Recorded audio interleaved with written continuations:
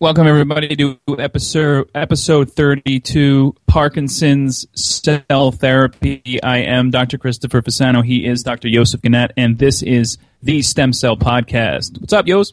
Yo, I'm kind of pumped, man. This is right up our alley right here. We got Malin Parmar coming on, and she's going to be talking about this most recent. You saw how much press this got, huh? It was pretty big. A lot of press. And I'm excited because Shane, the first author, he's also a good friend over. It's nice to see this one come out. So I'm excited. And for people who are interested in Parkinson's disease, this will be an interesting podcast for you because we really get down to the weeds of cell therapy as a form of a possible cure for at least the motor deficits in Parkinson's disease. So we'll have her take us through it. What's going on with you? How you doing?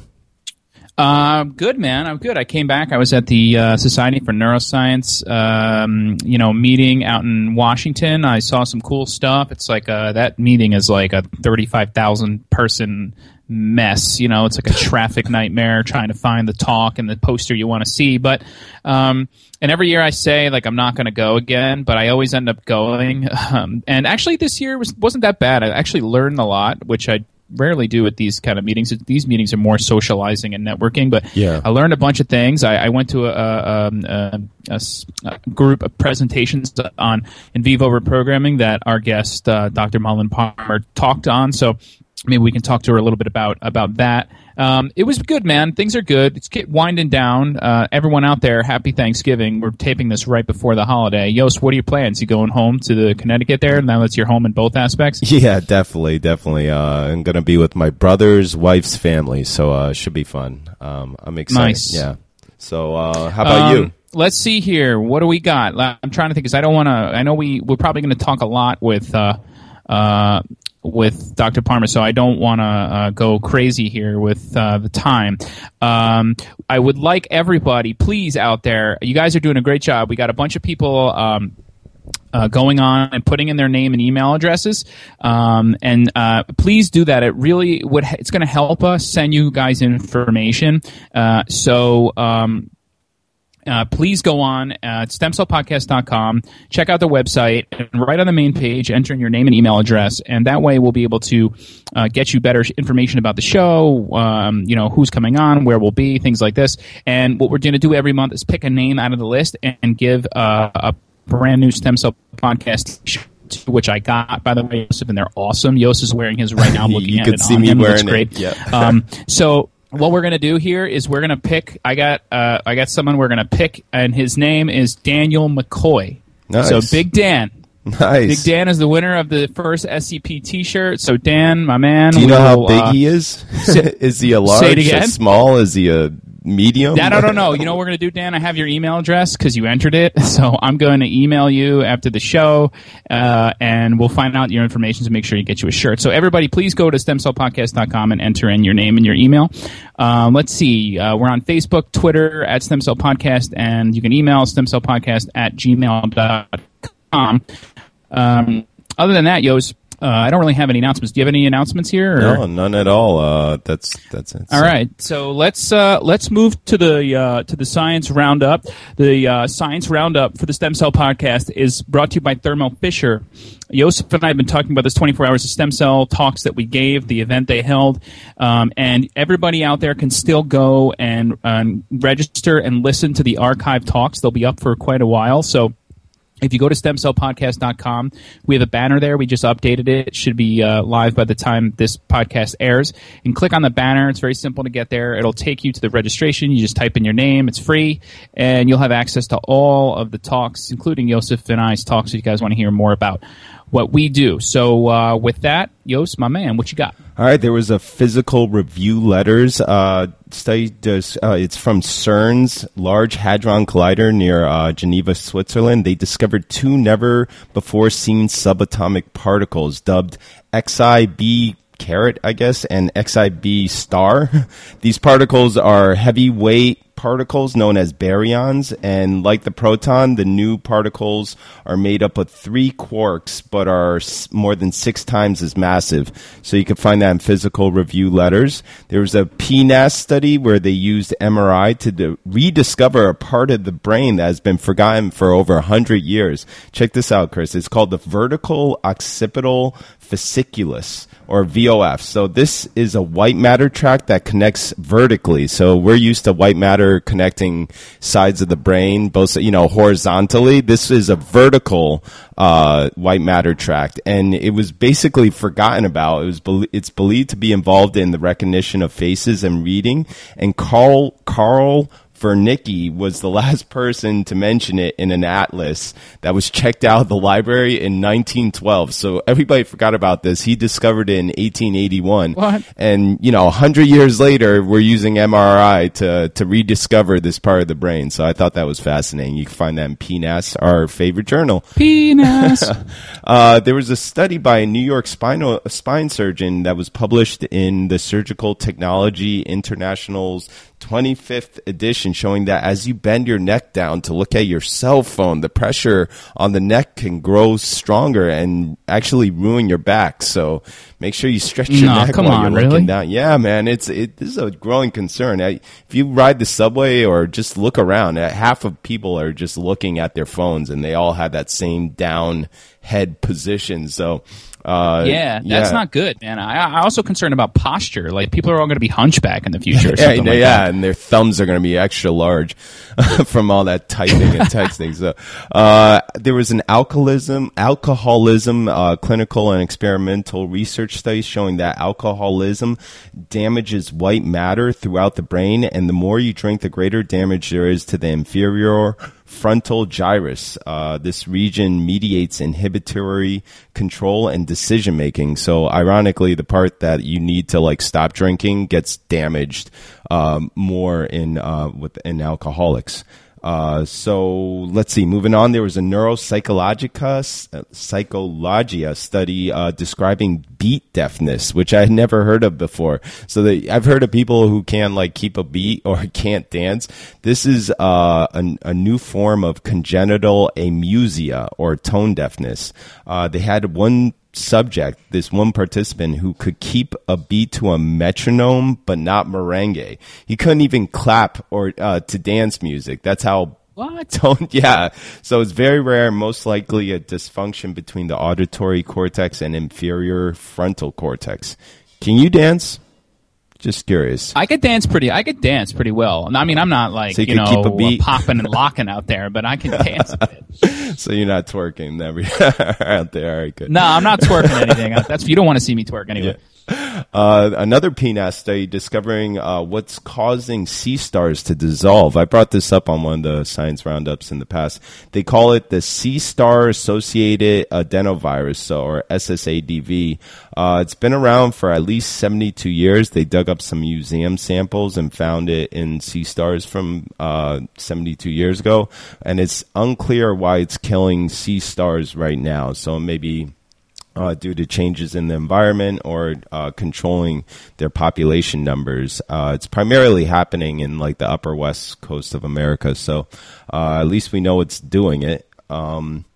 Another PNAS study of a virus called ATCV1, which is known to attack green algae, but they're dubbing it the stupidity virus. I don't know if you saw this headline, but ATCV1, awesome. It can impair cognitive activity, learning, and memory. The virus was in 44% of their participants, and those who had it performed 10% worse on cognitive tests. So they put the virus in mice and found similar results in their performance tests and the Warder maze and all these other tests that they did on the mice. So they're dubbing it the stupidity virus. It's pretty funny. That's so funny. Yeah. There's a psychological medicine study looking at 800 gay brothers and found that male homosexuality is linked to a portion of the X chromosome and chromosome 8. So similar data. 800 male brothers? Yeah, I guess. Oh, like pairs. They looked at Yeah. Oh, not one guy with 800 brothers. No, that's a lot of brothers. And that's a lot of gay brothers too. I was gonna say, whoa, man, that's a crazy pedigree. Sorry, go ahead. The X chromosome data is similar region found in several animal studies, but they didn't identify which genes are the actual genes responsible. So we'll see if the gay gene will be found, at least for male homosexuals. So do you believe there's a gay gene, Lipios? I don't do you believe think there's it's a learned. Genetic... I don't think it's learned or environmental. So yes, I guess by default. I don't think it's learned either. I'm very curious. I do. I think it's genetic. Whether we'll find one specific gene, not sure. Yeah, sure. yeah. So there was a science paper describing infanticide, where the infants of a nursing mom will be killed off by the male. So this is found in some species. They looked at the mouse lemur, and females may increase promiscuity or what they call paternity dilution to stop males from killing their children, essentially. And this forces males to evolve to compete through sperm quantity, leading to larger testicles in their mouse lemurs. So as the testy size increases, the infanticide disappears. So I just found this amazing, like, because certain species of baboons do this. A lot of social animals do this sort of infanticide, and this science paper gets to some of the mechanisms, how it controls the breeding, if you will. So you find that in Science. There was a Nature study of a 7-year study at Harvard, where it suggests that the billions of blood cells that we produce every day may not be made by blood cells, but by less pluripotent descendants. They used a cool technique. They used a single fish-derived transposon to make unique genetic barcodes in DNA of blood stem cells and progenitor cells in mice. And this barcoding tool that they use, I think there's going to be a lot of pay dirt of this technique in the future in studying, where cells come from which progenitors they come from. So you can find that in Nature. There was a Nature Communications study where scientists developed a genetic barcode again to identify where a malaria parasite came from. So you can find that in Nature Communications. PNAS study developed PNAS again, just detailing a lot of PNAS. How cartilage cells sense injury causing mechanical strain. They looked at 2 ion channels in particular, piezo 1 and piezo 2. Piezo 1 sounds real Italian. Piezo is critical for sensing full urinary bladder, like when you got to pee, essentially, and piezo 2 senses gentle touch. So both are active in chondrocytes, these cartilage cells, and they use the tarantula venom that blocks these ion channels, and it protected the joint tissue from dying after compressive injury. So you can find that in PNAS. And real quick, I'm going to talk about a microbiome study showing that 80 million bacteria are transferred during a 10-second kiss. So they also found that couples who kiss 9 times a day have significantly shared salivary microbiota, but not tongue microbiota. So I thought that was interesting that a 10-second kiss can, transfer 80 million bacteria. It's just what? Bacteria is so small. But it sounds like crazy. And I don't know if you guys don't want to know that. Just yeah. And finally, that's a lot of bacteria, man. Yeah, I know. And just a 10-second kiss. But finally, I just want to talk about this. We landed on a comet. Bro, did you see that? The European space? No. Yeah, we landed on a comet, and this comet is huge, but we were able to land on it, and it bounced up in the air for I think it was like an hour. It bounced in the air after it landed, and finally landed and got about 60 hours of data because it landed on the dark side of the comet, so the solar power just failed. But in that 60 hours of data, they recorded this musical pattern. There was a sound oscillations from the solar activity of the electromagnetic waves that were coming off of it. So it was essentially a singing comet, and they got all this cool data out of it. But I just think it's cool that we landed on a comet. So you could you'll just see that everywhere. I'm not even going to post a link to that, but maybe I'll post a link to the singing. I want to land on a comet. Yeah, I might post a link to the actual singing. You could. They have a SoundCloud file of the sound coming from this comet. So I thought that was cool.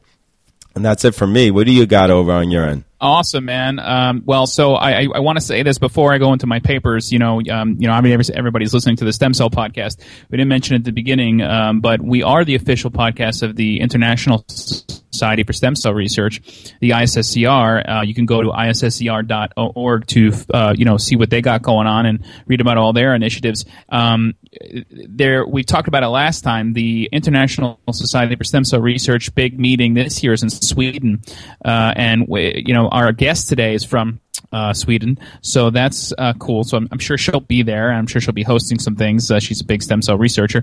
I think you can register starting in the early December, so it's coming up soon. So everybody who's in this game or in this world of stem cells, you should try to go. I know there's a lot of travel awards that they do too. If you're concerned about costs, and you can apply for some travel awards to get out to the meeting. Joseph and I are going to be there. We'll have a booth in the middle, not a booth, but we'll have an area in the middle of the floor where we'll have the podcast present. So I urge everybody to register for the meeting and check out the ISSCR. They really are the kind of I don't know what to say. I don't want to say the leader in the field, but they really are the banner for stem cell research. They really are the big organization. So please go to their website and check them out. I want to make sure I give them their due credit, because they really have helped out our show and trying to help get our content out to our audience better. So with that, let me move to the stem cell stuff. I just got a few because I want to get to the interview. Did you see, Joseph, that they basically saying they cured bubble boy disease? Yeah, I saw with that. Stem cells. Yeah. I always think of the Seinfeld episode where George goes and visits this guy, or Jerry, and this guy's in a bubble, and they end up deflating the bubble by accident at the end of the show, and they call him the bubble boy. Yeah. So there's a real bubble boy disease, and it's I think it's called ADA SCID. So it's adenosine deaminase deficient severe combined immunodeficiency.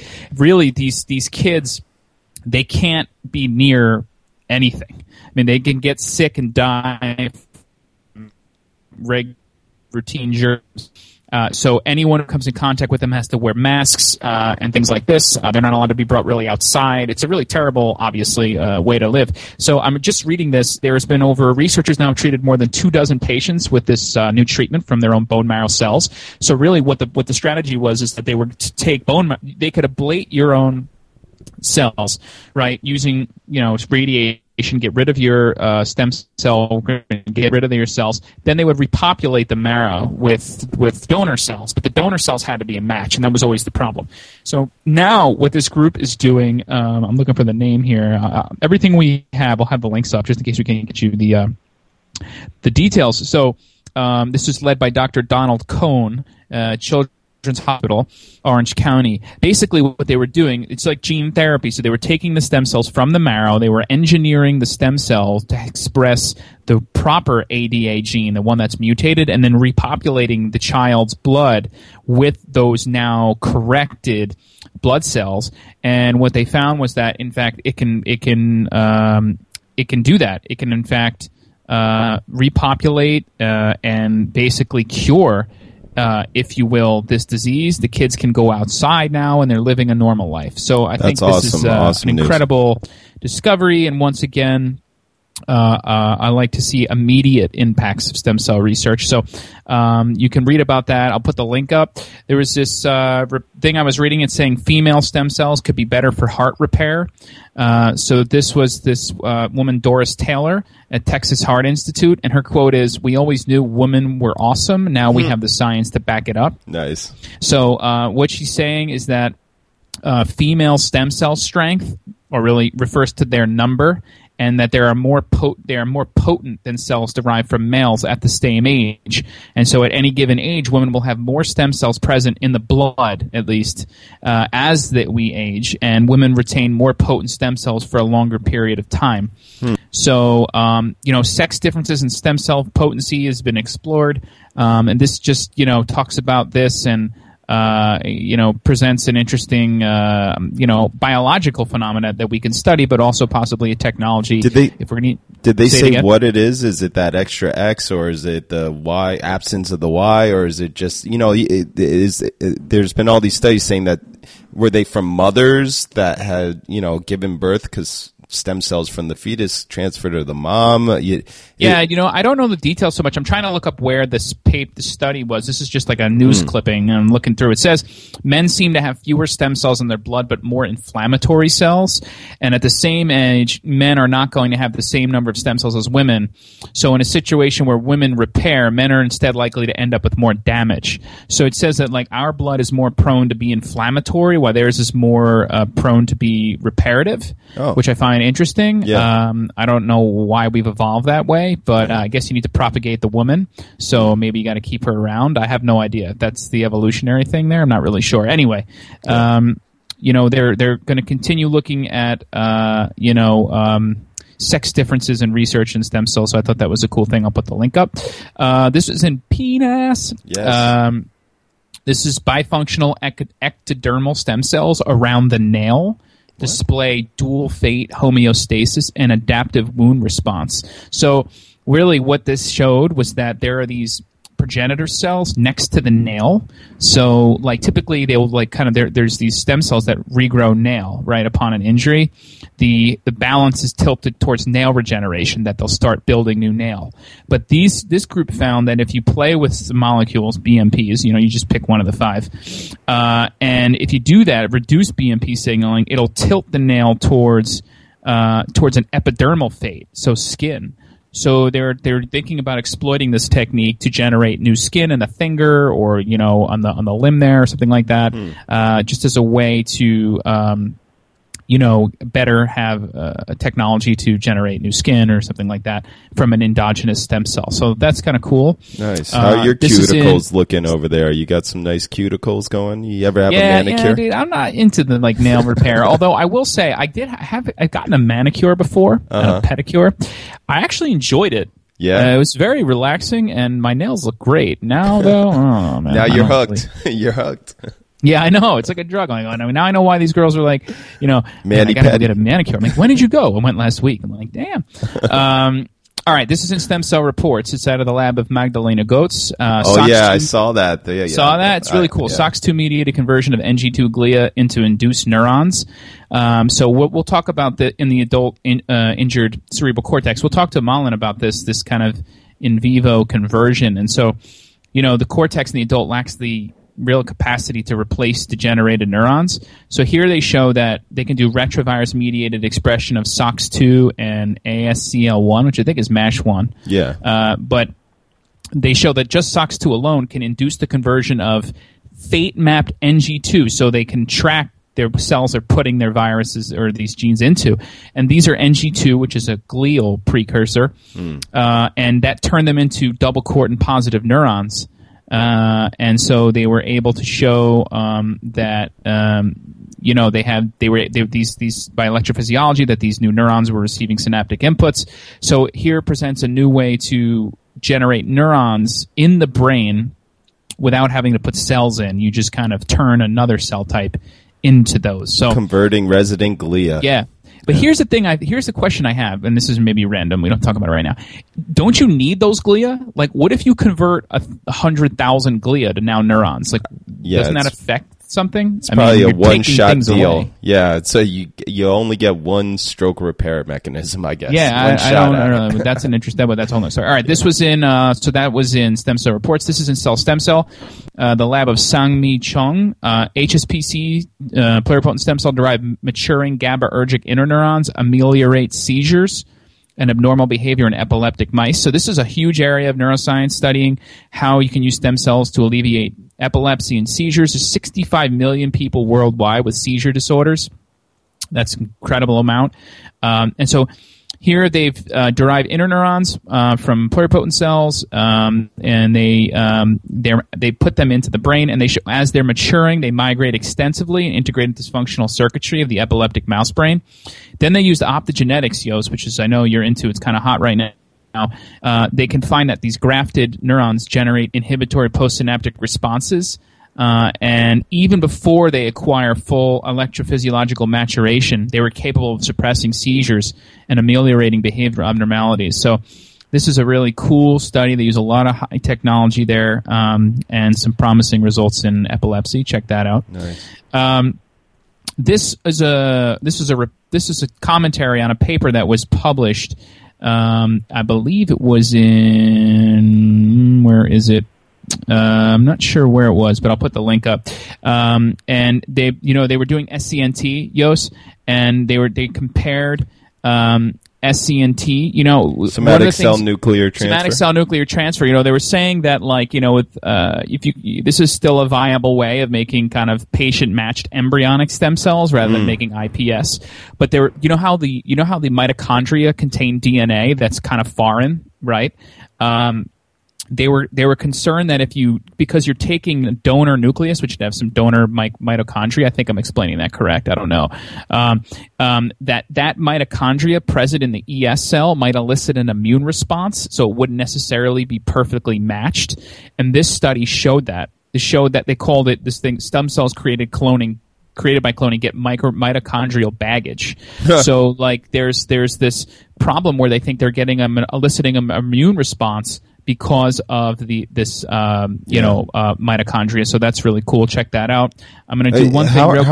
How's the immune system finding these, intracellular mitochondrial DNA?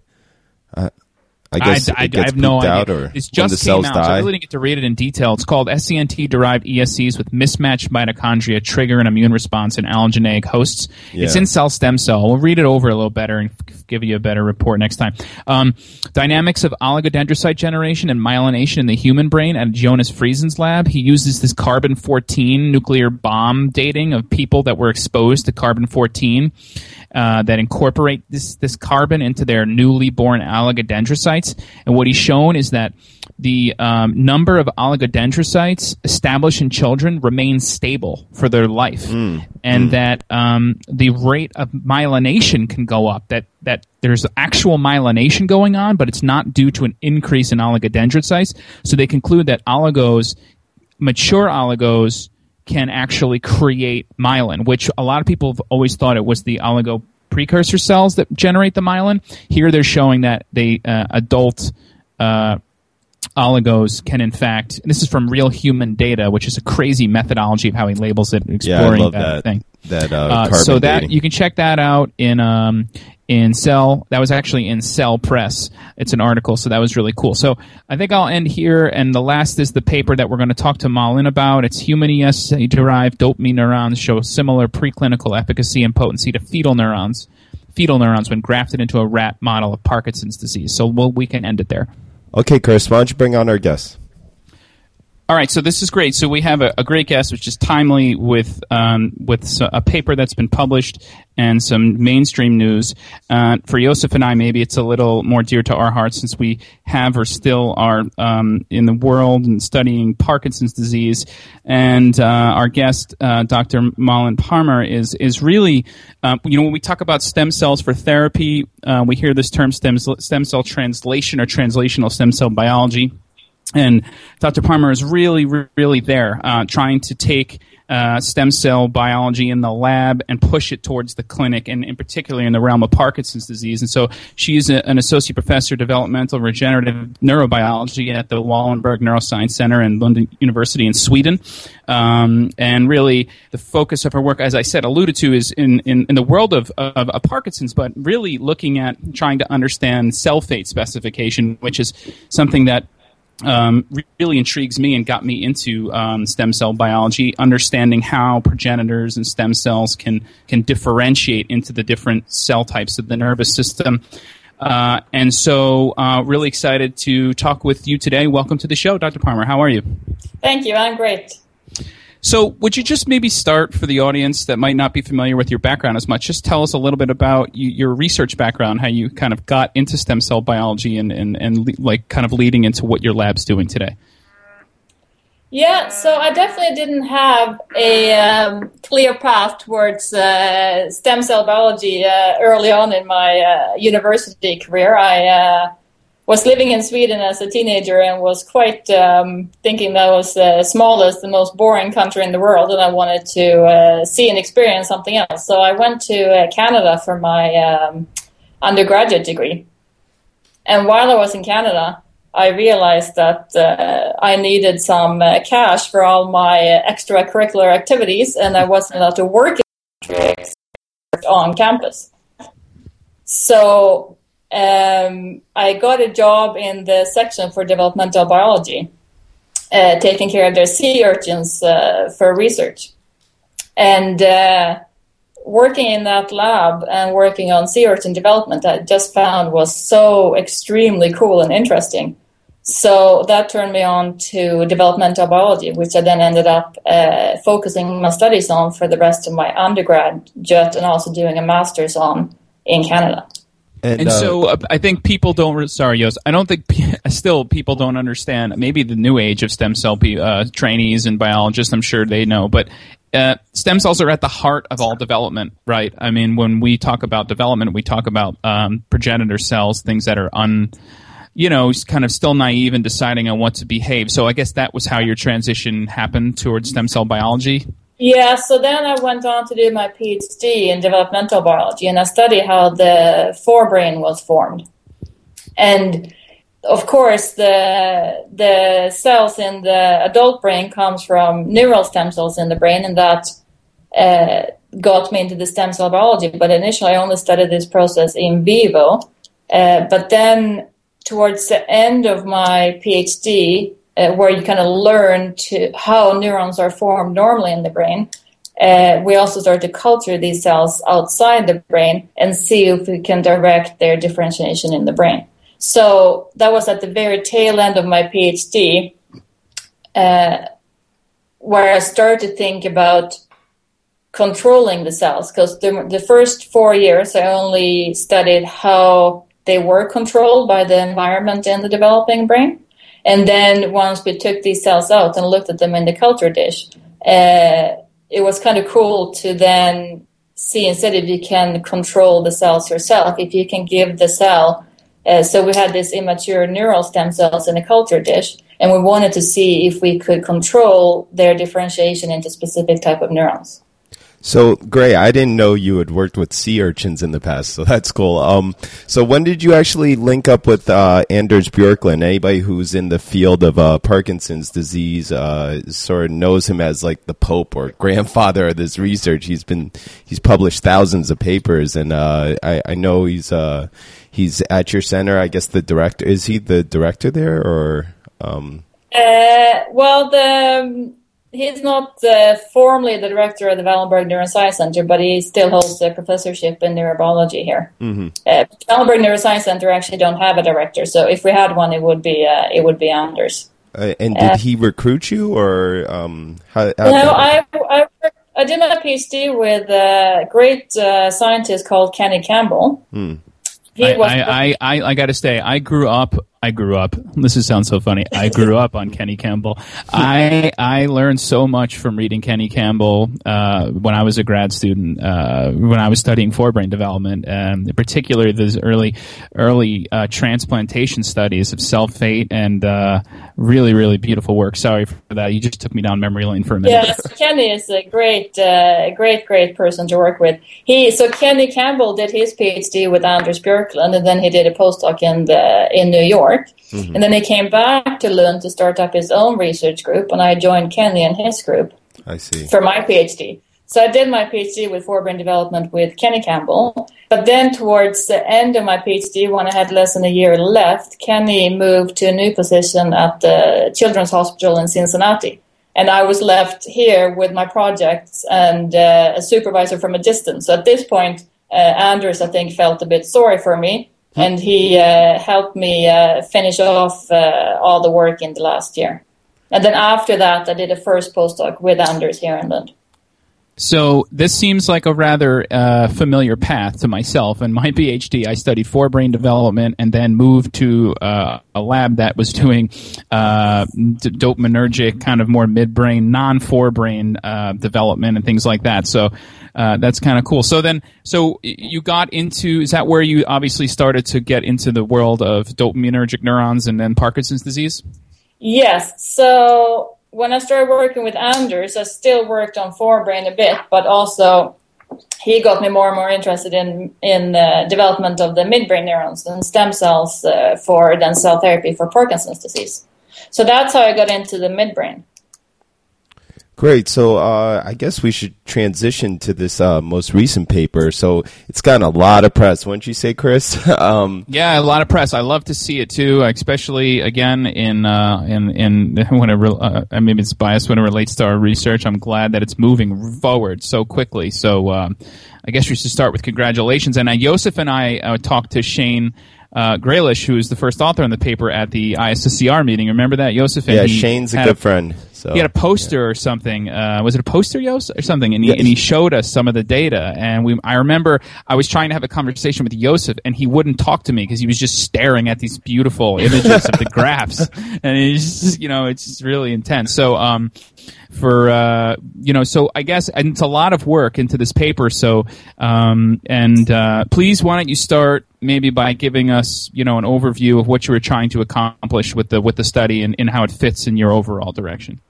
Yeah, so I guess I can just start with saying that Shane has done a fantastic job in this study, and he's worked on this for many, many years. Mm-hmm. So he's been, of course, the lead person producing most of the data in this study, and then supported by many other people here in Lund and also with our collaborators in Paris. But this study, so when I worked with Anders first in my postdoc, we tried to make dopamine neurons from neurospheres or from NS cells or any kind of neural stem cell culture, and never really succeeded. So after about 2 years of failing, I turned to embryonic stem cells. And at that point, I did a second postdoc at the Institute for Stem Cell Research in Edinburgh when Austin Smith and Meng Li was there. And that's when I learned to culture embryonic stem cells. And when I came back to Lund, we started to develop protocols for generating functional dopamine neurons from embryonic stem cells. And quite early on, I was joined in my group by another very talented postdoc, Agnete Kirkeby. She worked with us. Which I think has worked with some of you guys in New York for a while. Yep. Yeah, Agnete, she sat at my bench during my postdoc. So, hi, Agnete, if you're listening. Yeah. So she worked night and day for quite some time to set up the protocol for generating dopamine neurons from human embryonic stem cells, which there was no real good protocol at the time. And for many reasons, the early attempts failed. And then we realized from actually back to the field of developmental biology that the dopamine neurons come from a very specific structure in the brain called the floor plate. And then again, our paths crossed again because we, of course, knew then that you had developed the floor plate differentiation protocol. And then Agnete worked on how we could pattern these floor plate cells to make specific dopamine neurons that resemble those in the midbrain. So we published a protocol for this in 2011, and at the same time we started to test these cells more directed towards evaluating them for use in patients. So in this new study, we looked at the cells for much longer term time points in the rat model, and we looked with functional imaging, and we looked with behavioral recovery, and we also look at the ability of these cells to grow very long distances in the brain and connect with the right targets. So, and in Lund, we also have a long-standing tradition of cell therapy for Parkinson's disease, and we have a program where we transplant fetal dopamine neurons to patients. So this means that we have access to the real thing, which are the fetal dopamine neurons. So in this study, we did a side-by-side comparison with the fetal dopamine neurons that you find in the developing human brain and compared in equal number the ES-derived dopamine neurons to see if they function in a similar way. We managed to then show that the neurons that we generate from the stem cells, they function and grow projections in exactly the same way as the cells in the fetal brain. We should also give a little background as to how bad the situation was before these new protocols came out for making dopamine neurons. It was about 10 to 15%, maybe 20% of yield. And now we've sort of pushed it up over the last 5 years to about half, would you say, 50% of the cells from human ES are dopaminergic, whereas in the fetal grafts, it's maybe 10 to 20% of the cells are dopaminergic? 80% of the cells in our ES cultures are midbrain pattern dopamine progenitors. Okay, in the fetal, it depends on the age of the embryo and how tight you do the dissection, but it's often about 20%. Okay. The old protocols were, as you say, not so good, both because the number of dopamine neurons were low, but I also think that the dopamine neurons that were generated were not fully authentic.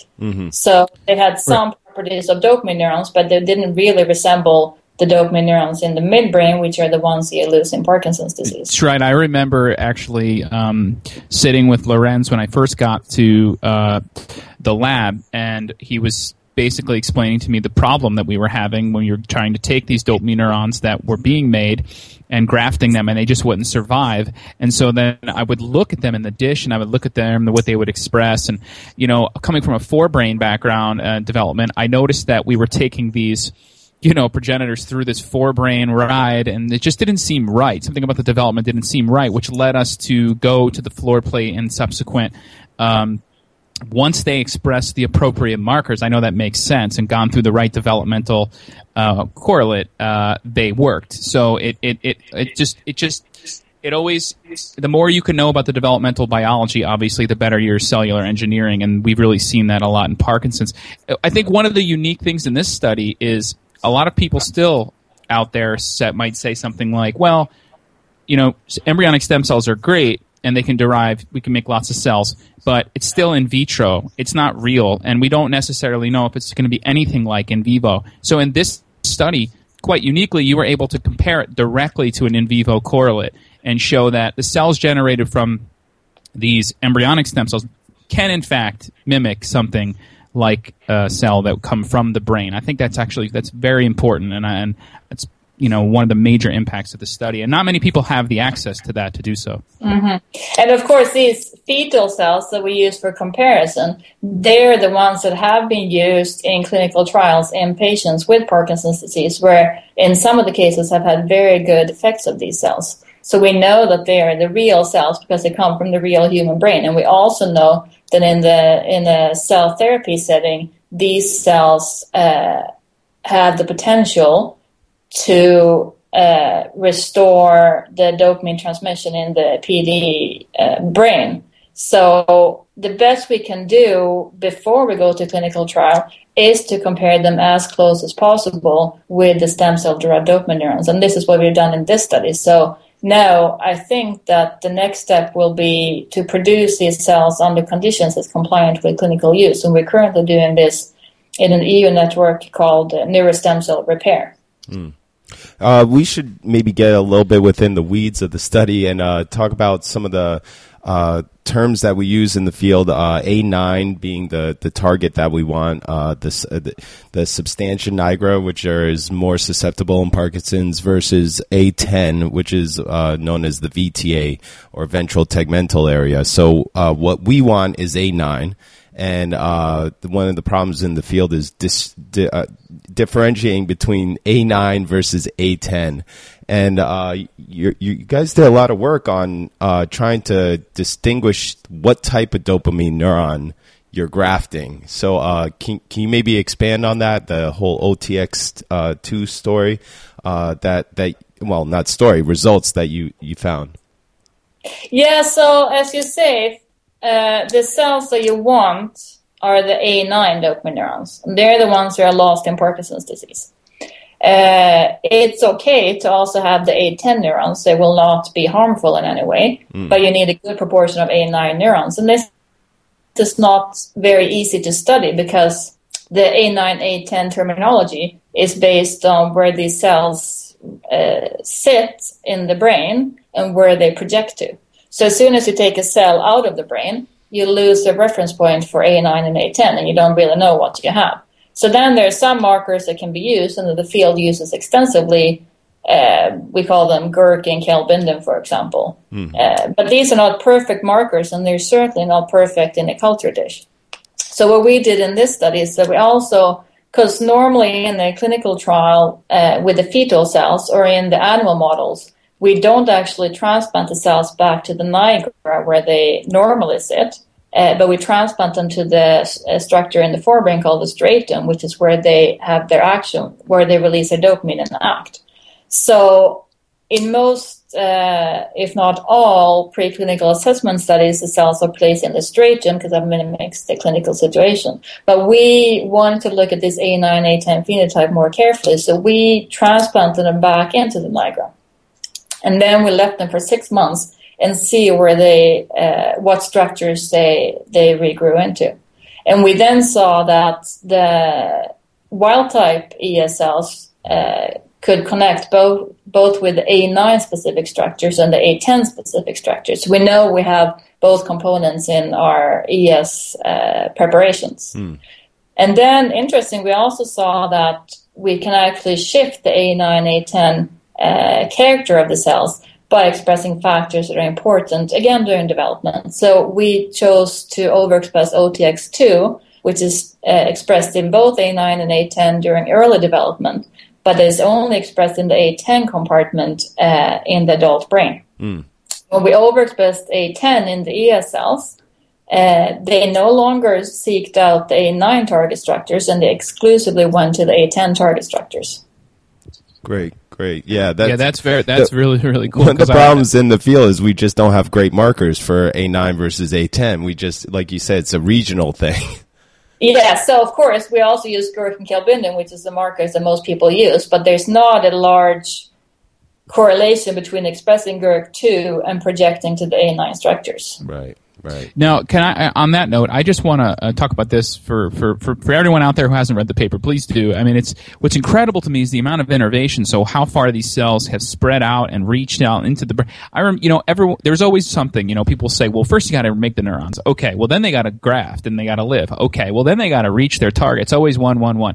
So the amount of innervation or how far these neurons actually went was incredible. The pictures are just amazing. So is this something you've seen before? Were you expecting this? I mean, it's really quite impressive. Well, it has been very little done with intranigal grafting, but Anders has done a few studies a long time ago with fetal cells. And Shane has worked with Anders during his PhD, and Anders and Shane and a couple of other people have studied mouse-to-mouse grafts, for example. But the human ES-derived neurons could regrow to that capacity. It was quite a pleasant surprise to us. Yeah, we actually interviewed Shane briefly in our ISSCR conference talk this year, and he gave us a little handout and showed us these graphs before the actual paper came out.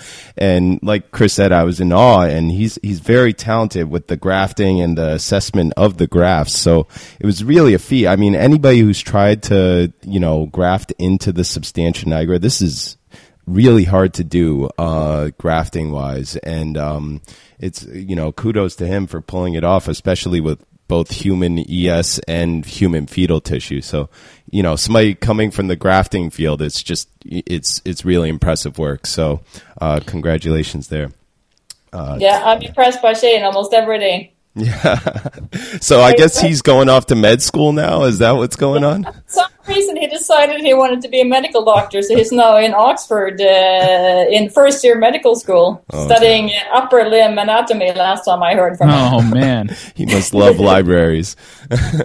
So I guess before time gets away with us. I know Josef and I can talk for hours, but we don't have hours. So I was talking with Malin before we went on the show. I was at the Society for Neuroscience meeting, and she gave a talk in a session. I was talking about in vivo reprogramming. So for the audience, this is a way that you can convert one cell in the brain or in the body and in the organism to another cell by introducing a genetic factor or something. And so you can take cell X and turn it into cell Y without having to take that cell out.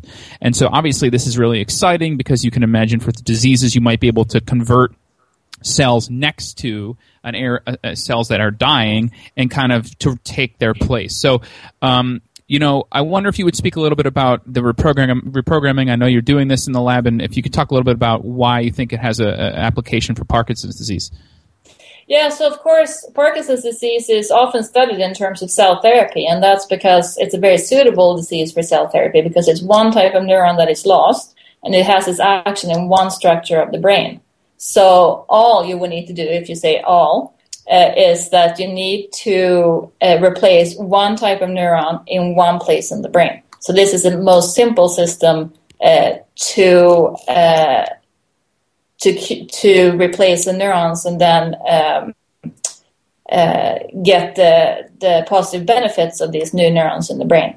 So we've done, traditionally in Lund, they've developed fetal cell therapy with Anders and Ulla Lindvall in the lead of this. And then we turn to stem cells to generate neurons in large numbers. What's also interesting to do, and what my group is working on, is instead of using cells at all, it would be possible to directly reprogram glia in the brain into dopamine neurons. And that way you kind of you put in new dopamine neurons, but you don't have to put in new cells.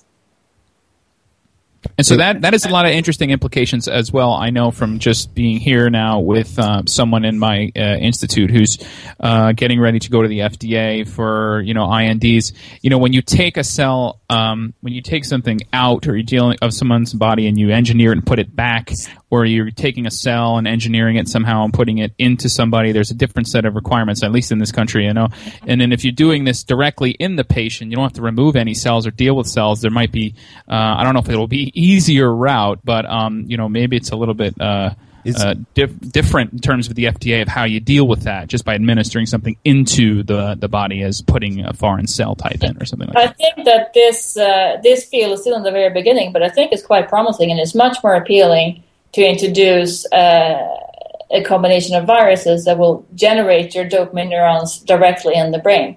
And from a translational aspect, it's going to be much, much easier than it is to introduce a new cell into the brain. Is the idea to do that in the caudate putamen or in the in the substantia nigra? Because do you picture the reprogrammed glia, extending axons all the way back to the caudate, or is?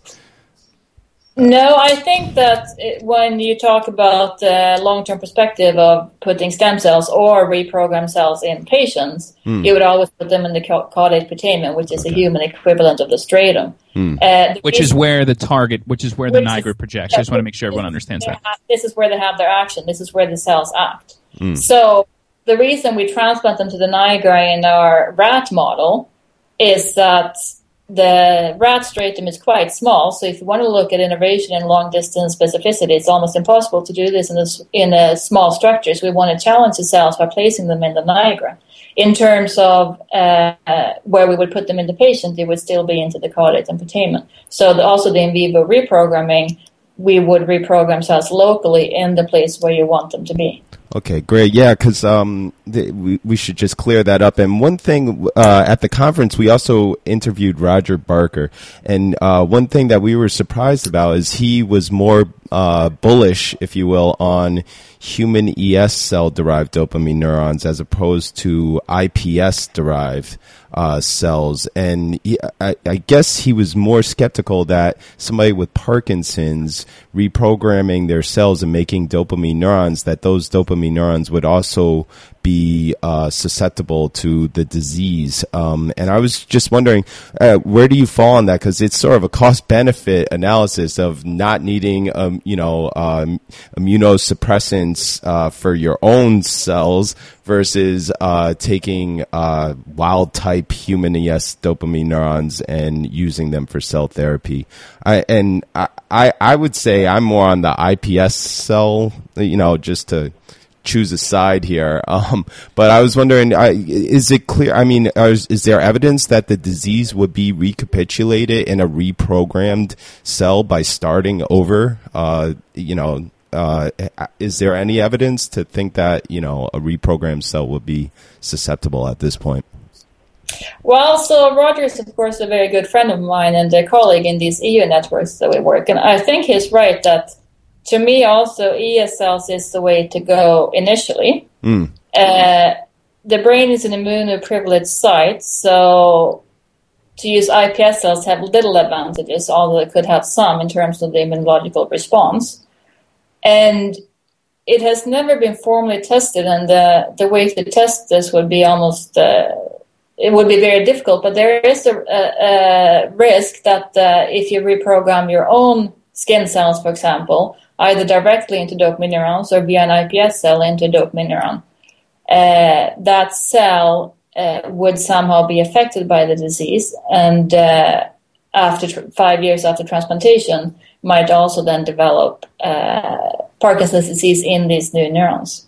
Of course, you could do iPS cells or IN cells, these induced neurons, from a matched donor, and you wouldn't have the same problem.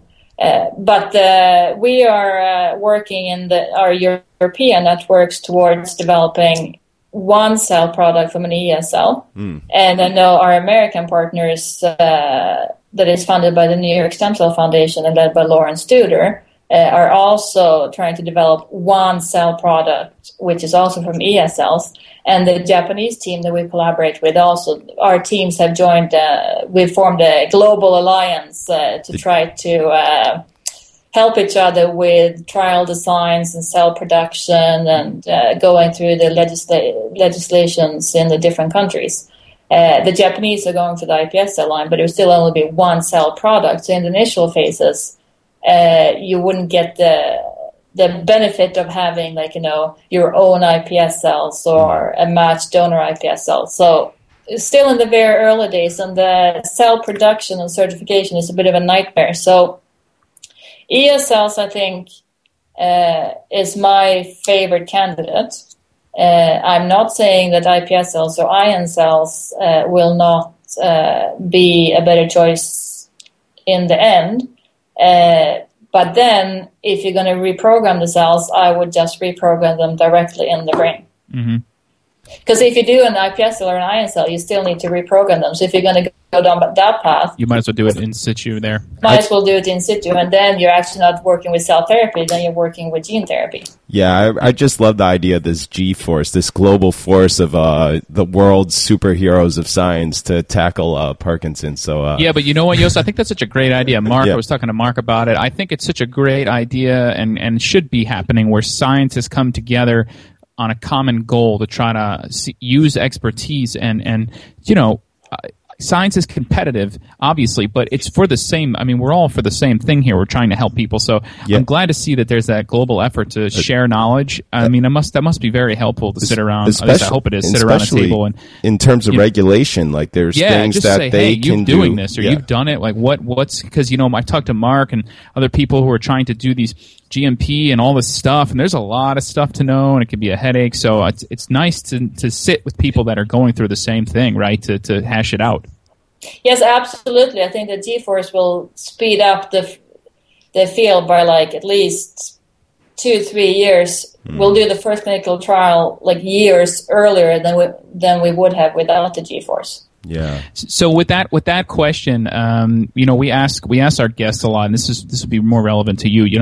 When you're doing work, especially in a clinical, what has very immediate clinical correlates like your work, and it gets a lot of press, you must get a lot of these questions. And so what we like to ask for the people out in our audience that not necessarily scientists, but might be a little more lay, and they want to say, okay, so have you cured Parkinson's disease, or is this a viable therapy? How long down the road? I don't want to ask you that question because I know what that's like to get that as the question as a scientist. But you feel very obviously you feel really great about where you are with the research in Parkinson's disease, and it's your opinion that you will see a new therapy from this technology in the near future. Yeah, so I think that cell therapy is not a cure for Parkinson's disease and never will be. Sure. It's a way to replace the lost neurons, and by replacing the neurons that are lost, you replace the function that you lost when you lost the neurons. We're in Europe in a network called TransEuro. We're doing another fetal cell clinical trial where Lund is one of the transplantation sites, and we're just cleared all the regulatory cleared the preclinical work, and we're ready to initiate transplantations in patients very soon. And with the stem cells, I think that we now show that these stem cells work as well as the fetal cells. So this is a huge step in the field. Then you need to keep in mind that we're producing these cells right now under GMP conditions, which you need to do to use them in the clinic. And then do safety testing and efficacy testing on the GMP-produced cells. So this we're doing within this EU network, Neurostem Cell Repair, and that will, if all goes ideally according to plan, will be finished in 2018. So already you're quite a few years into the future. Wow, that's, yeah, but... Still. And that's about the same time schedule as other teams in the G-Force work on as well. And then the first trials will be what we call safety trials, and maybe dosage trials, and not necessarily designed to reach maximal efficacy. Sure. You should also remember that the readout of these trials it will take at least a year or two after transplantation before you see the full effect. So it's a very long. Sure. It's going really in my terms, it's going really, really fast. For the patients with Parkinson's disease, it's not going fast enough. Sure. Right. But there's no doubt that there's been tremendous strides. That's for sure. I mean, I haven't been in the field for long. Field. I'm saying, in the world of midbrain and Parkinson's. And since I've joined the field, which was about 2007, 2008, it's about 6 years now. We've gone from making very little neurons that live to the study you published. So it's made incredible strides in 5 years or so. So I imagine as the technology keeps advancing and, we're going to get there. We're going to get there. It's like you said, you got to be careful and cautious and go through all the rules and regulations, but the technology exists. So, yes, that's the catch-up effect we're seeing. Because I think that in the last 5 years, more has happened than in the previous 20 years in terms of generating dopamine neurons from stem cells. And I remember there's Anders Björklund that I work very closely with.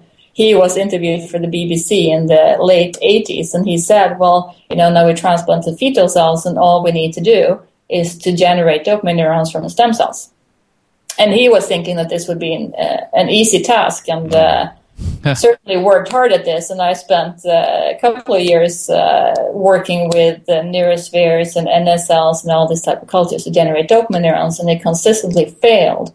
And not until the human ESLs and the new protocols, we really have a cell that we can use to generate authentic dopamine neurons from. So I think that these last couple of years have been extremely exciting, and a lot of things will happen in the next couple of years. But it will be kind of the less fun work that is the production and the safety testing and the regulatory aspects. But this is very important part of the work, and this will take some time. Well, it's fantastic. It's awesome. I'm really excited, and I'm sure everyone else out there in the stem cell and just science world has read these. It was everywhere in the news, so I'm sure people read it. So, congrats on a great story and great work. And I think what we'll do, since we ran really out of time, is we were talking to Malin before the show, and we put her on the spot to ask her if she would have a funny story for us. And she said that she would think while we were talking. So I'm wondering, have you come up with something? If you haven't, it's totally cool. But if you have, and you would like to share a funny story with the Stem Cell Podcast audience, I think they would love to hear something. I do have many funny stories, most of them not suitable for a podcast, but I can tell you one funny thing that's happened. Lawrence Studer is of course a leader in this field and has taken the human embryonic stem cell work so far in the last couple of years. And he's always been, I've always been a big fan of his work, and your guys' work as well. So we had another EU network called Neurostem Cell, where we wanted to interact closer with Lawrence and his team. And we one year invited him to one of our meetings in Greece on a very small island. And unfortunately, we got stuck on the island on the day that we were supposed to return to the mainland because of a storm, and he missed his flight to go back to New York. And we all felt quite embarrassed about that. But then we invited him back for our yearly meeting in Bellagio and sent an email saying, well, if you can guarantee that I can come home on time. And we all said, yes, of course, there'll be no trouble this year. That was the year of the volcano on Iceland. So all the Europeans left Lawrence and a couple of other Americans for 1 week in Bellagio, and the rest of us all took trains and buses home. Oh, yeah, I was man. there You know what's that funny year, about and that? it was that. great. I remember talking to Josef and Mark Tomishima and texting them or emailing them and they're saying, we're stuck in Bellagio. And I'm saying to myself, I don't feel bad for you right now. You guys are stuck in Bellagio Paradise. right now. Well, as organizers, we felt quite bad, but then Lawrence is a great guy, and actually after this thing, he joined our EU consortium, and that was a fantastic asset to work with him and his team for the remainder of years. But I think that whenever he comes to Europe to interact with the EU networks or with his G-Force, he's probably slightly worried that he's not going to get home. Get back in time, yeah.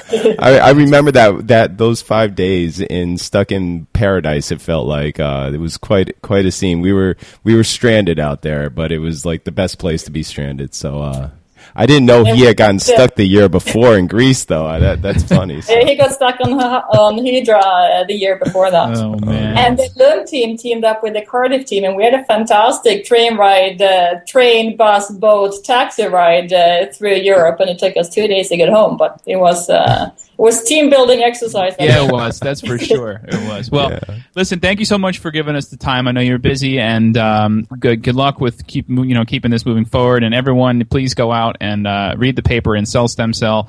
It's really awesome. And again, congrats, and look forward to seeing more of your work and talking to you in the future. Thank you so much. Thanks, guys. All right, problem. take Have care. a good day. See you. Bye.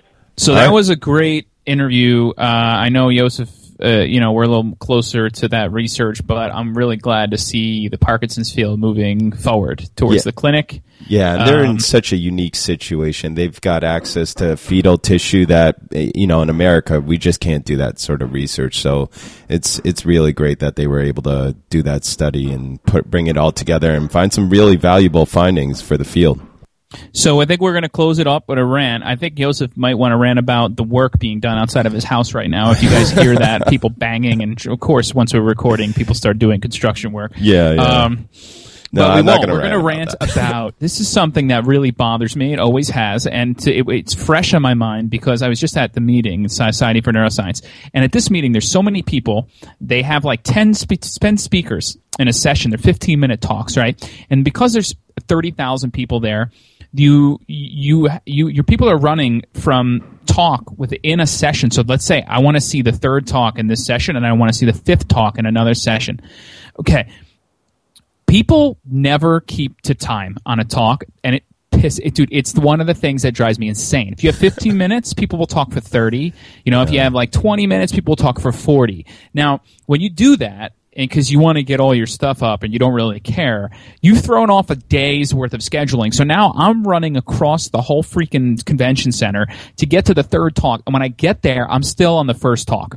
And now I'm like all messed up. My time frame is off. And there are moderators, right, who are supposed to be there moderating and shutting it down, but they don't.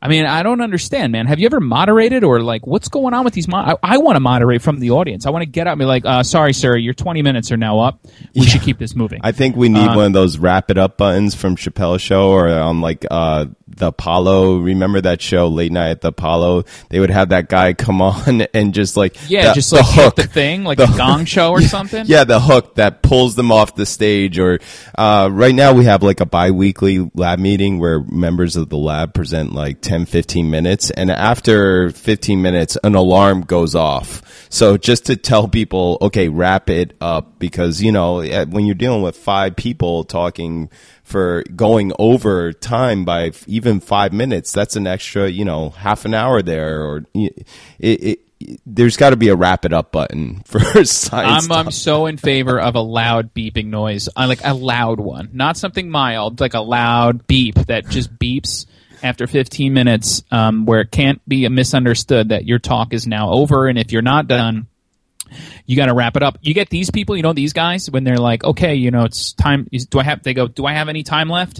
Is there any time? And you're like, no, you have no time. All right, let me just go through these last 3 slides. Says, wait a minute. We just said there's no time. And then they go through the last 3 slides. So maybe this is just fresh on my mind, especially at a big meeting. But one of the biggest things, and this is for younger trainees, people out there who are going to give talks, one of the things you always want to be concerned about what's in your talk. I'm nervous. Never go over time. You should always plan to go under time. The worst thing is being in a presentation where someone is talking way too long past.